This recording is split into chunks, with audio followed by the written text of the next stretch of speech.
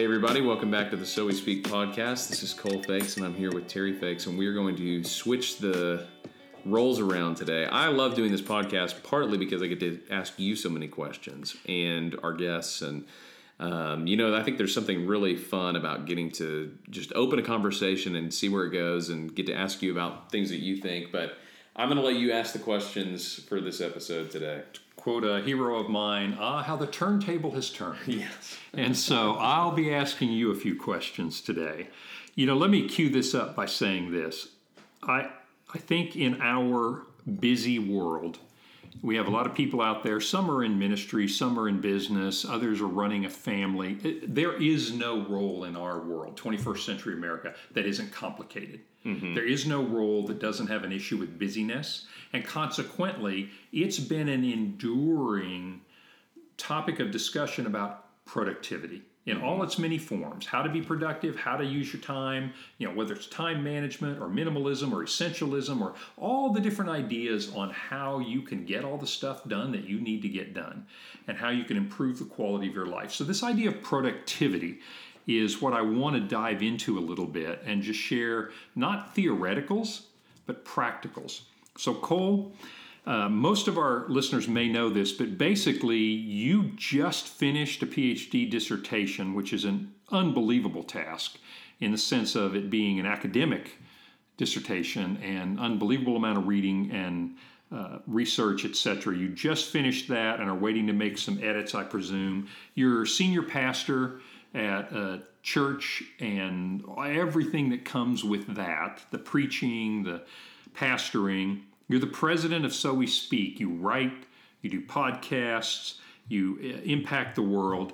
And since you're a new husband, I assume you occasionally help out at home around the house. If not, we need to talk. Yeah, definitely.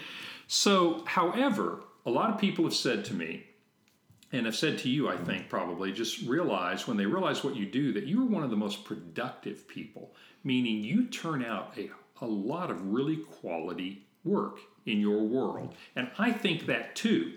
And what's really amazing is I knew you when you were little, and I have to say, I'm shocked at what you can do. Yeah. I did not see this coming, Cole. You're not the only person. But so I just thought we would dive in a little bit and talk to you about productivity issues in your life with your different roles. And I thought I'd ask you questions in a couple of categories. That sounds great. I mean, I wanted to put the kibosh on this episode from the get-go when you mentioned this category. But here's what I do think. I love to investigate and see what people do and how they do it, because to me, there is a whole kind of busyness industrial complex that has a whole industry and things with it. And I think my passion for productivity comes a lot from the one-on-one discipleship that I've done over the years, both people discipling me and me discipling other people. If God puts something on your heart to do, then you need to figure out how to do it. Right. I think that there's a lot of ways to approach productivity. There's a lot of ways to approach, vision casting and all of that. But I think this really comes down to all productivity for Christians should be a matter of stewardship.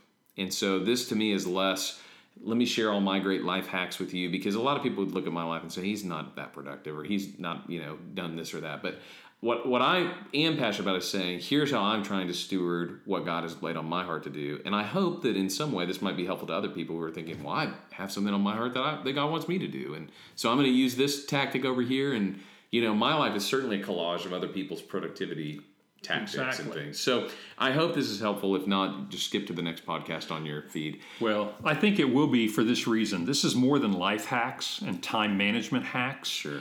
Although some techniques can be useful, but the more important thing is the why behind it and the what are you really about.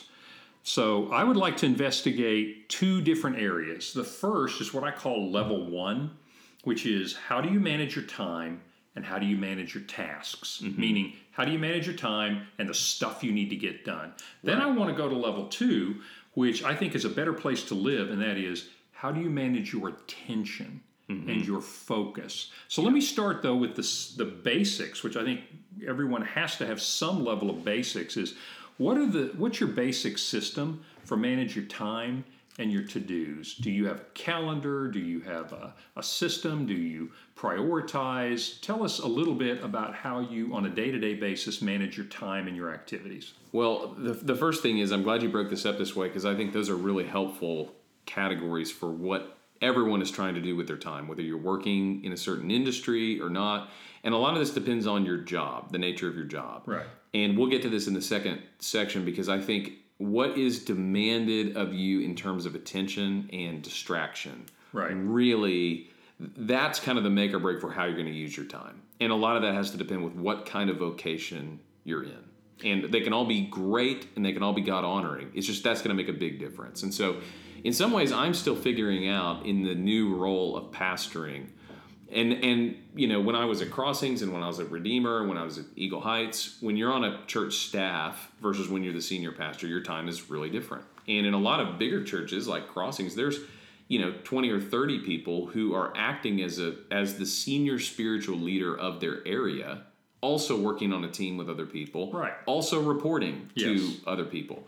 Whereas I'm primarily reporting to our elders from a human standpoint, but I'm reporting directly to what I think God is calling us to do in our church and then serving our people. And so one of the things that I think about, time management and task management is pastors especially should figure out a way to be unbusy in the right kind of way. So if you read Eugene Peterson's books, this made a big impression on me.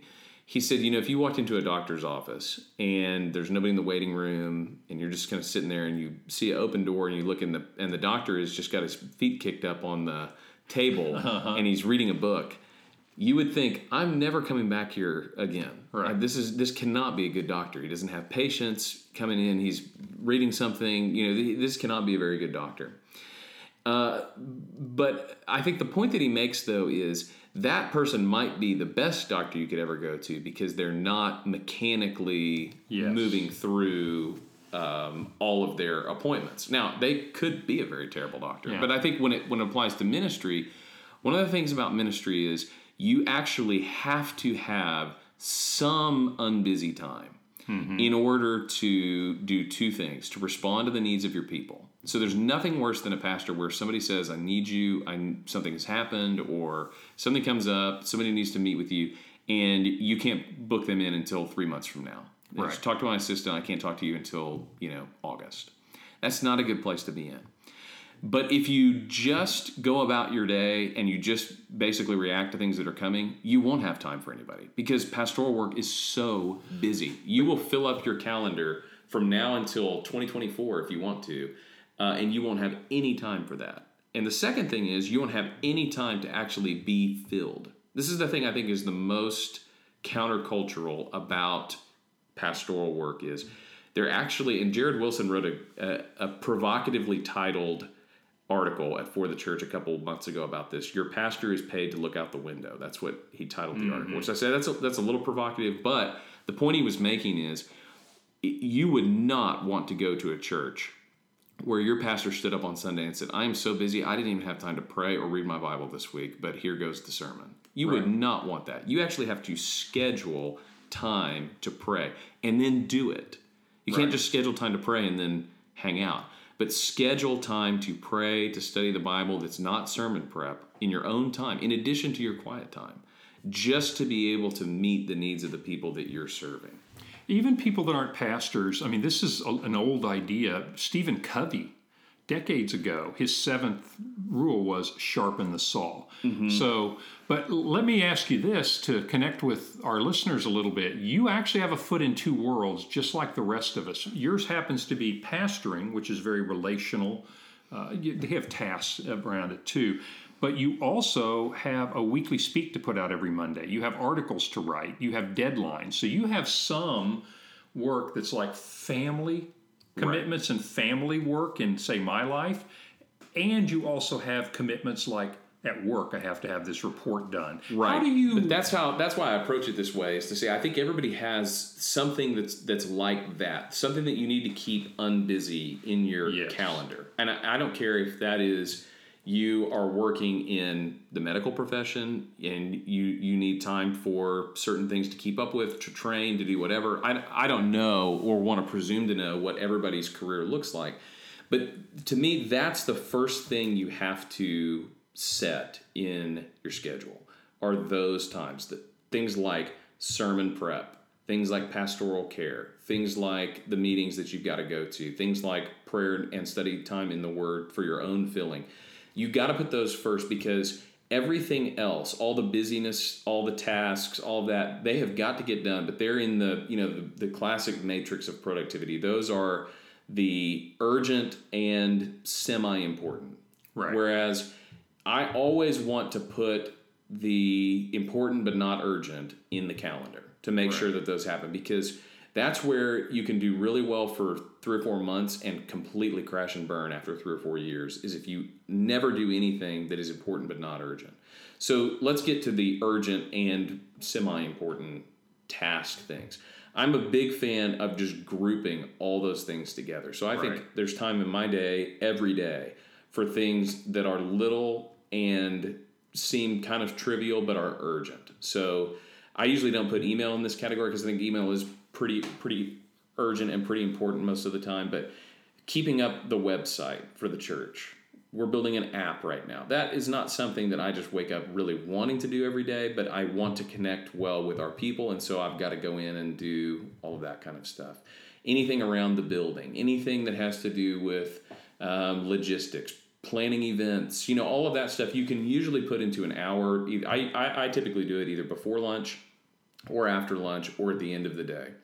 And you can put those things in an hour time blocked off to just go down your list. And I get great satisfaction out of crossing things off of lists. I just love to do that. I'm a list person. I love to get to do that. Sometimes I'll do stuff on a little index card. Sometimes I'll put it on a note on my phone. Anything that you can actually see it get crossed off the list, I love to do that. And I love to just bunch those things together and cross off 20 of those, all at the same time. So there's a balance of that. That is really energizing for some people, and it's really draining for some people. And you have to know your schedule, your time of day that you're the most productive, what gives you kind of a launch and what closes you down for the day, and where to put that. But no job in the history of the world, or if there is one, I'd love to know about it, can avoid doing that multiple times every day. It's like you are just knocking stuff off the list. And it goes to a bigger purpose, but in the moment, it's just the satisfaction of getting it done. Yeah, in the productivity literature, I think the word you'll hear for what you just described is batching. Mm-hmm. And that is putting things, routine things or administrative things together. And I'll give you an example from your mom and my life, Laura and I, when we were both working, and I'll bet you a lot of people are doing this today, and I think it's an illustration of what you said. One of us would pick up the kids after work. The other one would take that hour after work and would have that list of errands to be run, and that was their hour after work. And then neither of us, from the time we got home with the kids, had dinner, they went to bed, that was set aside as not urgent, but very important time. Right. And then if we had to work, we'd work after the kids went to bed. And I think that's what you're saying is schedule your really important stuff first. We will not work during dinner and after dinner until the kids go to bed, and then batch your administrative things together and just get them done in 1 hour. Right. As opposed to breaking them up throughout the day. Right. And again, it's different for everybody, but for me that works great to just put them all in one deal. And some of that is I don't have to be immediately responsive to everything. There are certain people working certain jobs. You have to be immediately responsive to some kind of alert, some kind of message, some kind of email. That's a very rare thing for me. So I can put all those things into one and just blow through all of that together. One of the things I've really been thinking a lot about lately is there's a book by Harold Sinkbile called Care of Souls. It came out about 1.5 years ago. And he was a Lutheran minister for over 50 years. And he's written a couple of great books now. But in the Care of Souls, he talks about pastoring is what he calls a habitus, which is it's not necessarily just a set of skills. I think a lot of jobs are this way. It's not just the skills that you get hired for, let's say. It's an inward orientation towards your job that makes you good at your job. So for a pastor, the habitus is being a servant. He calls it being an errand boy for Christ. It's the attitude that says, I will do whatever it takes to meet the needs of Christ's people, because you're an under shepherd. I will do whatever it takes to meet the needs of Christ's people, whether that is responding to something, talking to someone, preparing a sermon, mopping the church, doing whatever. Right. I approach this in such a way, with such a demeanor, that it's not my skills that's going to get me through. It is my commitments, my habits, my orientation to the job that's going to get it done. And that's been a big deal for me. The other thing, to get into the real nuts and bolts here, so I love, Google Calendar and all of that stuff is great. I am a note card person. So actually, where we're sitting right now, I've really cleaned up my act. There's not many sitting around here. But what I'll do pretty much all day, every day, is I will operate off of these little cards, which I'm holding up. It's a 3x5 card. You cannot see it on the podcast, but I will operate off of these. And what I do is I'm trying to squeeze the most productivity out of the day. And one of the ways to do that is to let your mind dictate what you're doing, even when your schedule has you doing something else. So I think when it comes to writing and creating, and I think this is true with sermon prep, this is true with giving speeches, this is true with writing articles, writing a presentation, or a report. Thinking about how to solve a problem. Yeah. I don't think I would necessarily call it subconscious, but your not so conscious mind is one of your greatest allies. So, for example, you and I both know this. This is pretty nerdy, but when we both have math degrees, and when you're doing something like trying to solve a problem, yes, sometimes the best thing you can do is work on the problem until you are just in a cul-de-sac. You just cannot figure it out, and then just go do something completely different and let your brain just chew on it. And you'll be amazed. You'll be playing pickup basketball, and you'll figure out how to solve that problem. Right. Or, you'll be chatting with somebody, and then all of a sudden at lunch, you out of nowhere figure out how to solve that problem. I think a lot of things in life are that way. Mm-hmm. So for me, the big things are I come up with some of the best ideas for articles, for podcasts, the weekly speak, whatever I'm doing that's creative or that's writing or some kind of output, usually when I'm not writing. Now, you can go into one of two ditches on this. There are people that think there is no such thing as inspiration of any kind. So everything is just processed. If you just sit in the chair long enough and type long enough, that is all there is. There's no genius, there's no inspiration, there's no muse, there's nothing like that. Then you have people that actually never write anything because they are looking for the very perfect moment of inspiration where they are feeling exactly right, flooding with ideas. And it really is a balance between those two, because in order to be productive, in order to have high output, you have to do the legwork, the framework, the grit work to get yourself in a place where you have the component parts. So I'll put this in something like sermon prep. You cannot write a sermon the way that Charles Spurgeon wrote sermons, which is after company left on Saturday night, he would sit in his chair and pray and think about what he wanted to preach about and then preach a sermon. He just had an anointing that's different than most people's. Mm-hmm. Instead, what you need to do is you need to select your text or your topic or whatever you're going to do the textual work, the prayer work, then get into the commentaries, however you, and right. We could talk about this forever, but you need to basically have an outline and some research, and then let it sit for a little bit. Get that done by like Wednesday. And then Thursday and Friday, you'll be amazed at the stuff that comes to your mind because you know where the holes are. Or you have the component pieces in there and you're trying to figure out how to explain something, or a great illustration or a quote from somebody else comes to mind, or your experience leads you to something. In your quiet time, you read a passage, you thought, I never thought about the connection between this and that. So it's almost like you have to have the material ready on the one hand. You have to do the legwork on the front end. But then you want to be able to capture whatever your genius is that you bring to this project. And that's why I write on these cards all the time or on my phone. A lot of the articles that I write for So We Speak start because I have an idea that I've written down somewhere, and then I'll be sitting at a stoplight or something, and it'll, bam, I know exactly what I want to say, or I'll have a great idea, and I'll just write it down. Like I probably have 30 or 40 articles on Google Keep on my phone. That's just a little note-taking deal that are not done, but they have some legwork done, and every now and then I'll think about it, and I'll have a great idea, I'll combine it, and it'll turn into a column or something like that. Or, like I said, sermons work that way. Anyway, this is all part of the discipline of setting yourself up to use your best ideas. So have you done the work on the front end? That's the first part. Second, do you have a way to capture the ideas when they come? So like I said, I keep these cards around or put them on my phone or whatever. So I would say like the Weekly Speak, for example, is written in bulk on Sunday night and Monday morning.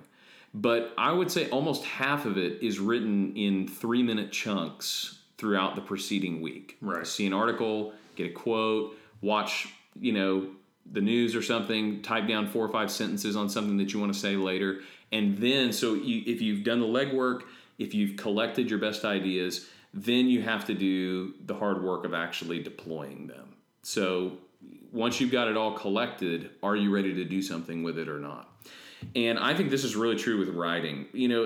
Everybody's best advice on writing is just write. Yes. And there's all kinds of attempts to escape the fact that the only way to be a good writer is to do a lot of writing.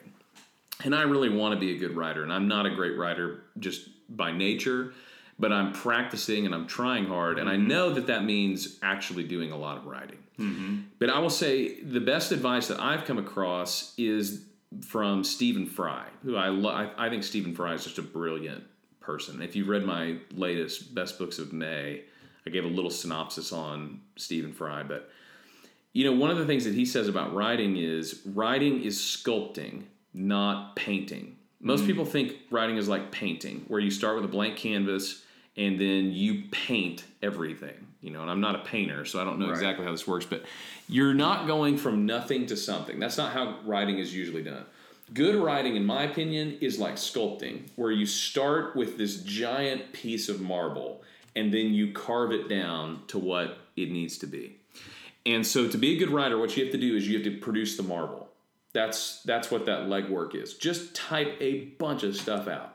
And a bunch of ideas, a bunch of research, a bunch of quotes, whatever it is that you're doing or producing. And preaching is this way to a certain extent. Get it all out there. Get a chunk of marble. Then do the hard work of cutting the marble down to something really beautiful. That is the key, I think, to good writing, to good production, is you're always going to produce, 3 times more than what is actually good. Right. Or 50% more than you need, or something like that. Right. And I think that's probably the problem with a lot of my sermons, or a lot of most people's sermons, as I've observed, is should have had one more round of sanding. So it's a matter of cutting things down as opposed to just producing something. Right.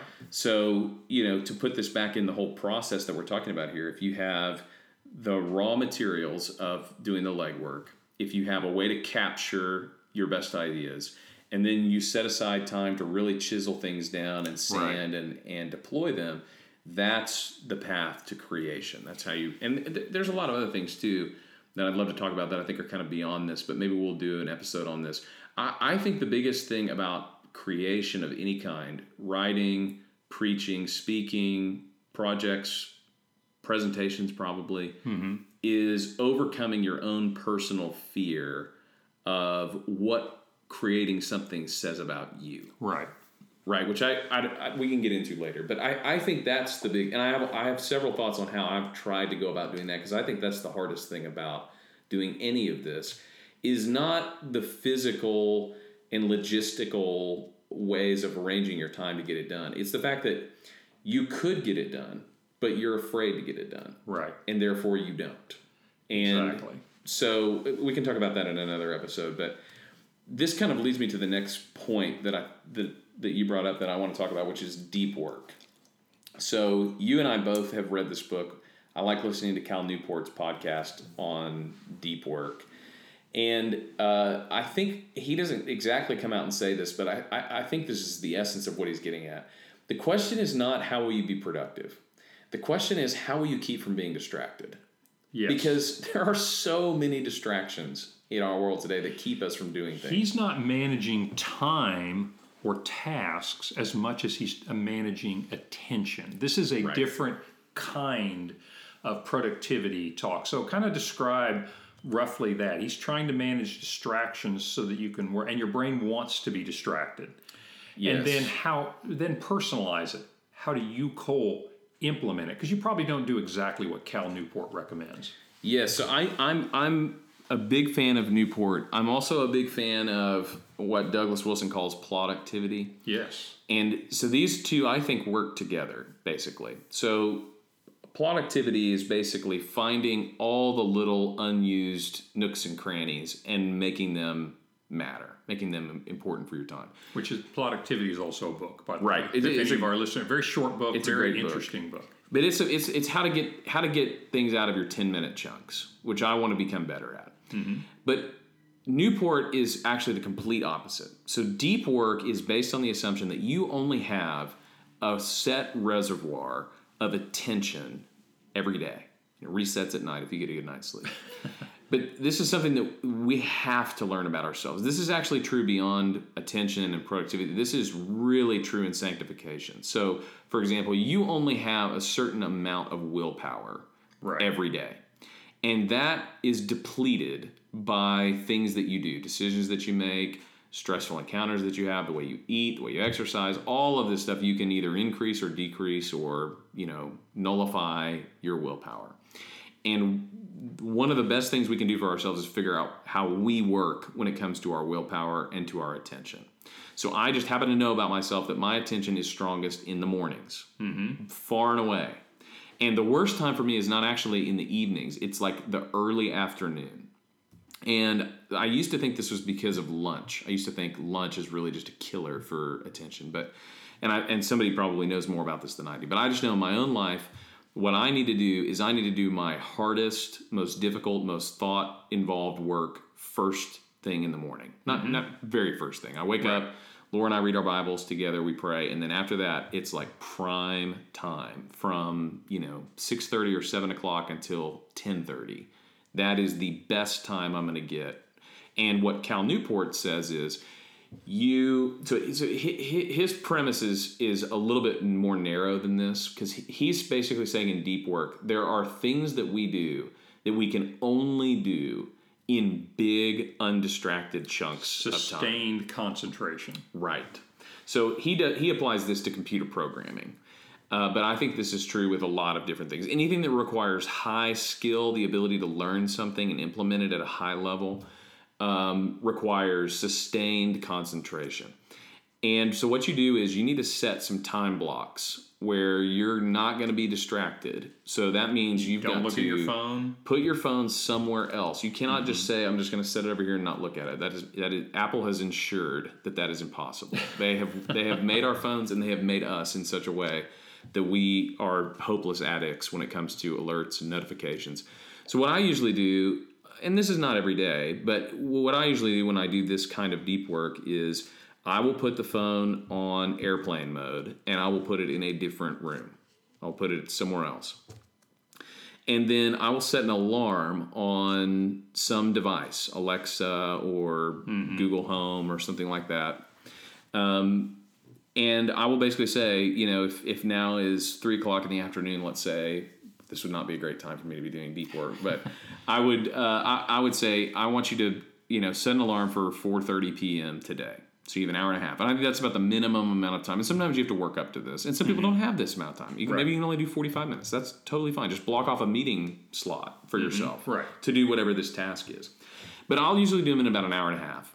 And it is funny because it takes you 15 or 20 minutes to really get into it. Right. And this is not every task. These are the ones that require high concentration. So you don't do deep work for email. Like you're studying. Or you're trying to compose a report. Or you're, programming, anything you're doing. Thought work. And you'll be amazed. You actually don't just get the sum of whatever the uninterrupted time is. You get this increased percentage because you build this kind of focus momentum, this attention momentum.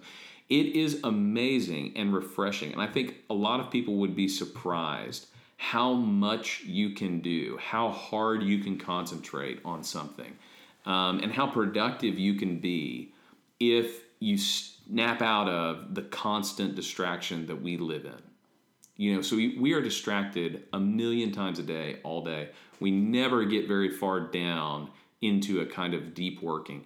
And it is incredible how much you can do if you will allow yourself to have that kind of space. Is that kind of called getting into the zone? People call it flow. I love all the productivity of the language around this. You can get into flow, you can get in the zone.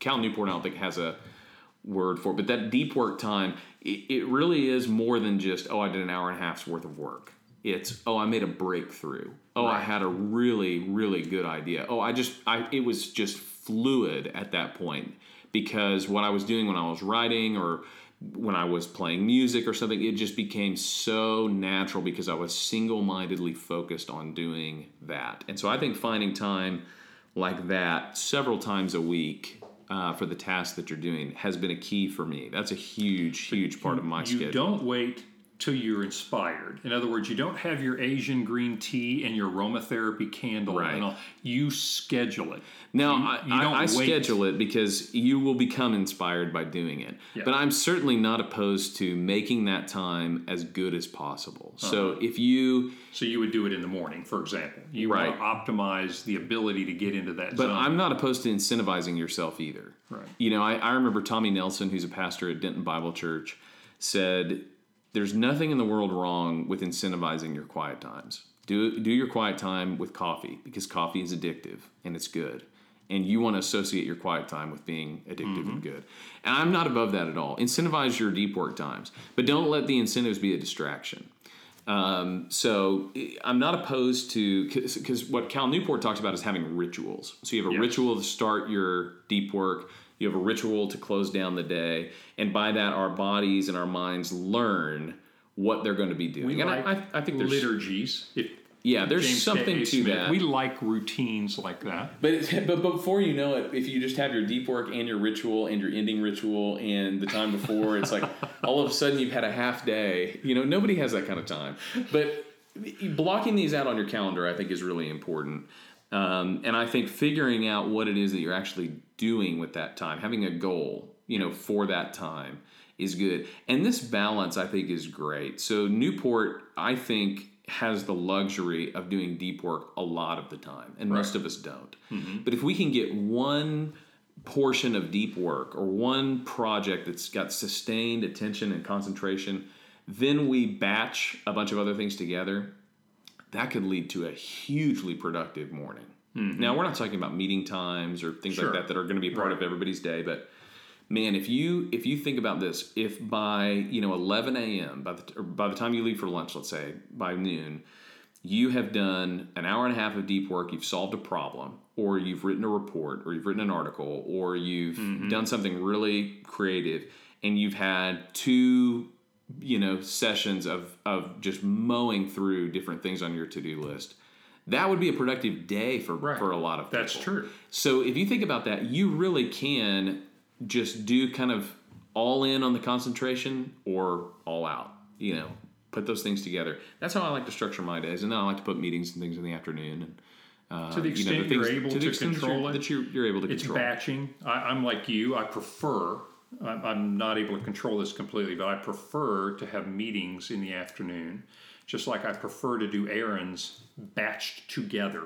Right. As opposed to, I'm going to the drugstore, and tomorrow I'll go to Sam's, and I prefer to batch them together.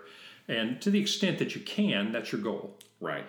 And Absolutely. It really helps. I'll give you one of mine that's this isn't going to sound like deep work, and then I want to ask you a little different question. But for example, my morning routine right now, in this stage of life, and that's the question I'm going to ask you in a minute, but in this stage of life, I get up very early and make some coffee, make my little craft pour-over coffee that you addicted me to when you lived with us. And then I do literally 30 minutes of deep work. And what that involves is I read my daily Bible reading. I write down in my journal. I've never been a journaler, but I find I'm enjoying it right now. I will not look at my text. I will not. And at the end of that 30 minutes, I take a 5-minute quick look at the day. What are emails do I have that are urgent, that need to be happening right now? But I will not do that until I've had that 30 minutes of, quote, deep work. And unless the house is burning down, I will not be distracted from that. Now, that's a very small example, but I have to tell you, it's become my favorite part of the day. Yes, definitely. Yeah, and I think that, for you, that is going to impact everything else you do that day. It does. But here's my question for you. Let me give you an example of someone I spoke with today who said, and I could sympathize with this because my schedule didn't always allow this. And so I was asking, what did you read? I don't know that I like the word quiet time, but you set aside time to listen to or read your Bible. And I said, what did you do this morning? Well, I'm having a hard time reading my Bible in the mornings because I'm in a stage of life now where I have kids, want to spend time with them. Important, Absolutely. But not urgent. And I've been in that phase. And so at one time in my life, I didn't read my Bible in the morning. I scheduled time right before or right after my lunch hour if I had an appointment, or during it if I didn't. And I got it done when I wasn't around the kids. Mm-hmm. And so there were different rhythms. It was non-negotiable that it would get done, but when and how was negotiable. And so I do think people need permission, if you will, to say that what is a routine for you now, you might need to find a different rhythm later. Yeah. So a good example of this, and everybody's season of life is different depending on if you have kids, if you don't, what your job requires. Some people have to get up and go to work immediately. Yes, right. Because they have to get there early. They don't like to wake up early. Whatever it is. Being a morning person, I always have time in the morning. Mm-hmm. Whether it was when I, had to be somewhere early, pastorally for a Bible study or something, or whatever it is. But so like right now, I think the most important thing I do in the mornings, besides do my quiet time, is spending time with Laura. Mm-hmm. And Laura likes to spend time together right after we wake up. And so that's what we do. We don't have any kids. That's what we do. Now, my personal preference would probably be, so like before we were married, I would wake up and get to work immediately. Because like I said, that's usually the earlier the better. I would make coffee, and whatever it was that was most pressing, I would just start on that. And then sometime later by, 7 or 6:45 or something, then I would do my quiet time. Not because I was putting God second, right, but because that's just how I'd organized my routine. And in this stage of life right now, I spend that early time with Laura. Right. And, whether it's spending time with kids before they go to school, whether it's taking kids to school, whatever it is, there are things that are a lot more important than quote-unquote productivity. Right, exactly. I was listening to Steve Lawson, who's a great preacher and kind of expository preaching teacher, and he was saying everybody's going to give certain parts of their day to something. It's up to us to figure out what we want to give that part of our day to. So he's an empty nester, and so he says, I give the early mornings to God in my quiet time. I give the mornings, the mid-mornings, to sermon prep. I give the afternoon to people, and I give the evening to my wife and kids. That's, for his stage of life, that's great. But what I took away from that is you're going to give those chunks to something. And for a lot of people, that's already filled in. I'm going to give my morning and afternoon and early evening to work. But what are you going to give your early morning to? Right. What are you going to give your lunch hour to? Where you have a choice, you're saying choose. Choose. What are you going to give your evening to? Yeah. What are you going to give the time after the kids go to bed to? And it could be that that's the best time to connect with your wife. That could be that's actually your only time to do whatever your hobby is. That I don't know what it is. What are you going to do with, the 15 minutes right after you wake up? Yeah. Look at your phone, check your email. You're going to read your Bible then. You're going to connect with your wife then, or your husband then, or what are you going to do? You have to choose what you're going to do with those times. The biggest challenges I think people have with changes in routine are, believe it or not, Bible reading and prayer time. Well, used to do it in the morning, loved that, can't do it now, struggling to be consistent. Exercise, for example, used to do that at lunch, but now schedules changed at work and struggling to find a time for it. You just went through a change like that you told me a little bit about. Maybe this is a template, but I think you used to do dissertation work first part of the week, Monday through Wednesday-ish. You used to spend weekend time on Weekly Speak. There's a lot of effort that goes into it. And you talked about how you captured that effort in little chunks on your note cards throughout the week. But you put in concentrated effort at the end of the week. Well, you just had a change in life. Saturdays and Sundays are a little different for you now as a senior pastor. You're preaching on Sunday. And so how have you shifted your calendar around, and was that a challenge to find a new rhythm? See, this has been really tough because pastoring, obviously you're working on Sundays, but in Carlton Landing, the best time to be with people is Friday through Sunday afternoon. Yes. So that is really the peak of my work week in terms of the relational value of being with people and connecting and talking and meeting, having people for dinner. I mean, our goal is to have people over or to be at somebody's house, 5 or 6 times a week for meals, to get to know people and talk and share our lives with them. That happens most of the time on the weekends. Mm-hmm. A few times, weeknights and stuff, we try to make the most of those. But you don't schedule deep work or anything on the weekends, basically. Right. So, I mean, it's like the work week is essentially the relational work week, the pastoral work week. A lot of times the meat of it is from Thursday through Sunday late afternoon. And then sermon prep and other stuff, tasks and all that is earlier in the week. And I typically take Mondays off, because Friday and Saturday are work days. So, the problem that I had was I had been used to working Monday through Fridays and then using Saturdays and Sunday afternoons for, so we speak, into Monday morning. Because you had a hard deadline like many people do. The Weekly Speak comes out on Monday morning, just like a report goes to your boss on Tuesdays. Exactly. So you have to orient around that. This is something I really haven't solved at this point because the Weekly Speak is so dependent on news that's happening. So it's like I can't write the Weekly Speak on Tuesday and send it out on Monday because there's stuff that happens over the weekend. And a lot of stuff is responding to what's happening on Monday morning. The news dumps on Friday afternoon and Monday morning are pretty big for what happens. So I try to capture as much as I can through the week and then not think about it and basically spend a little bit of downtime on Sunday and then after dinner work on the Weekly Speak and into Monday morning, just because that's when the deadline is, and that's just the way it kind of has to be.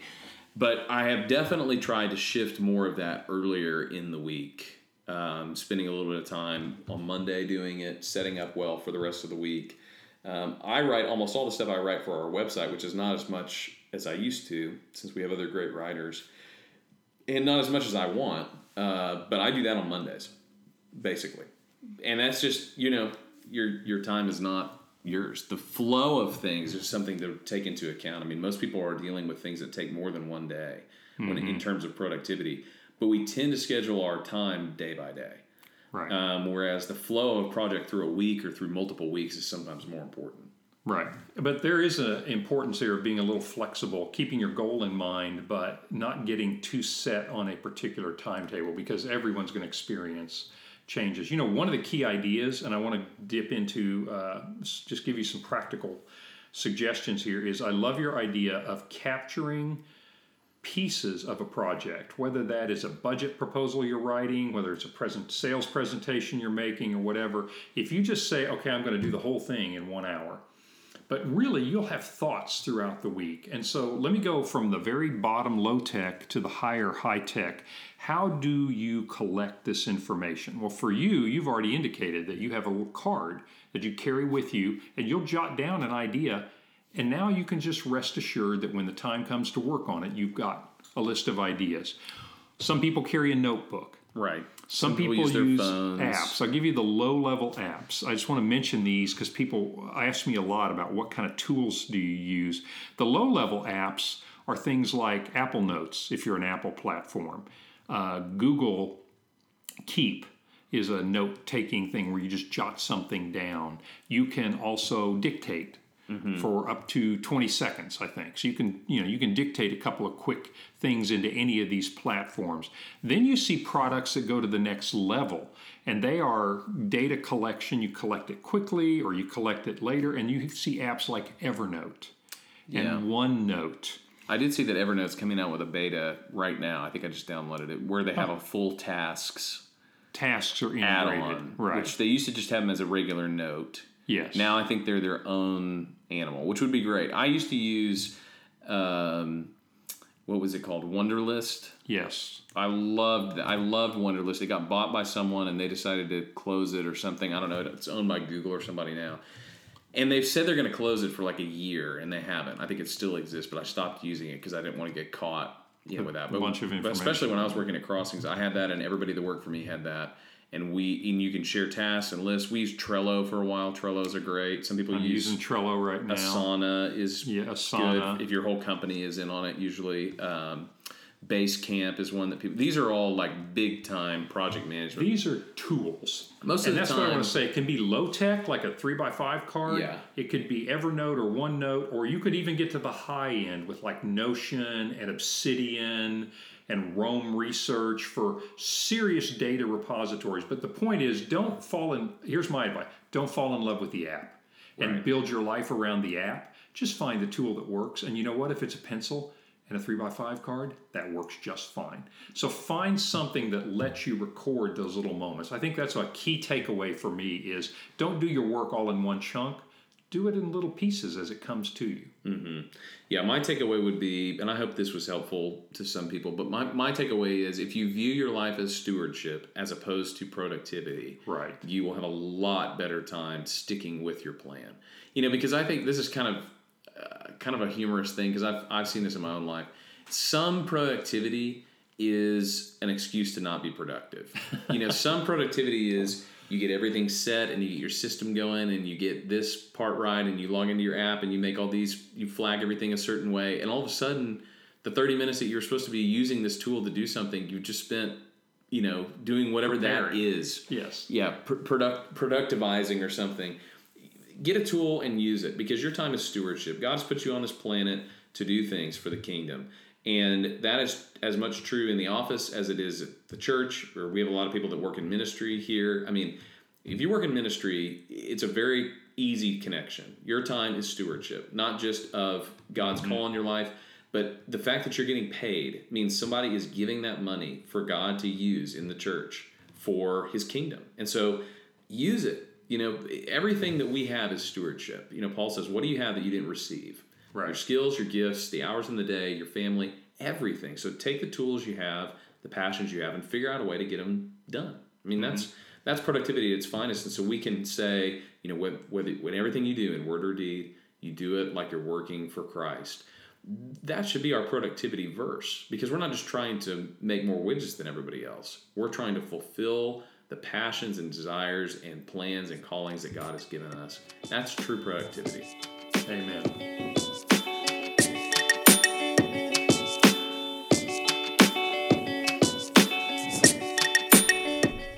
Thanks for listening to the So We Speak podcast. If you like what you hear, go ahead and leave a comment, leave a review, email us, tell us what you like about it, tell us what you'd improve about it. Thanks to all you guys who are listening, and we'll see you next week on the So We Speak podcast.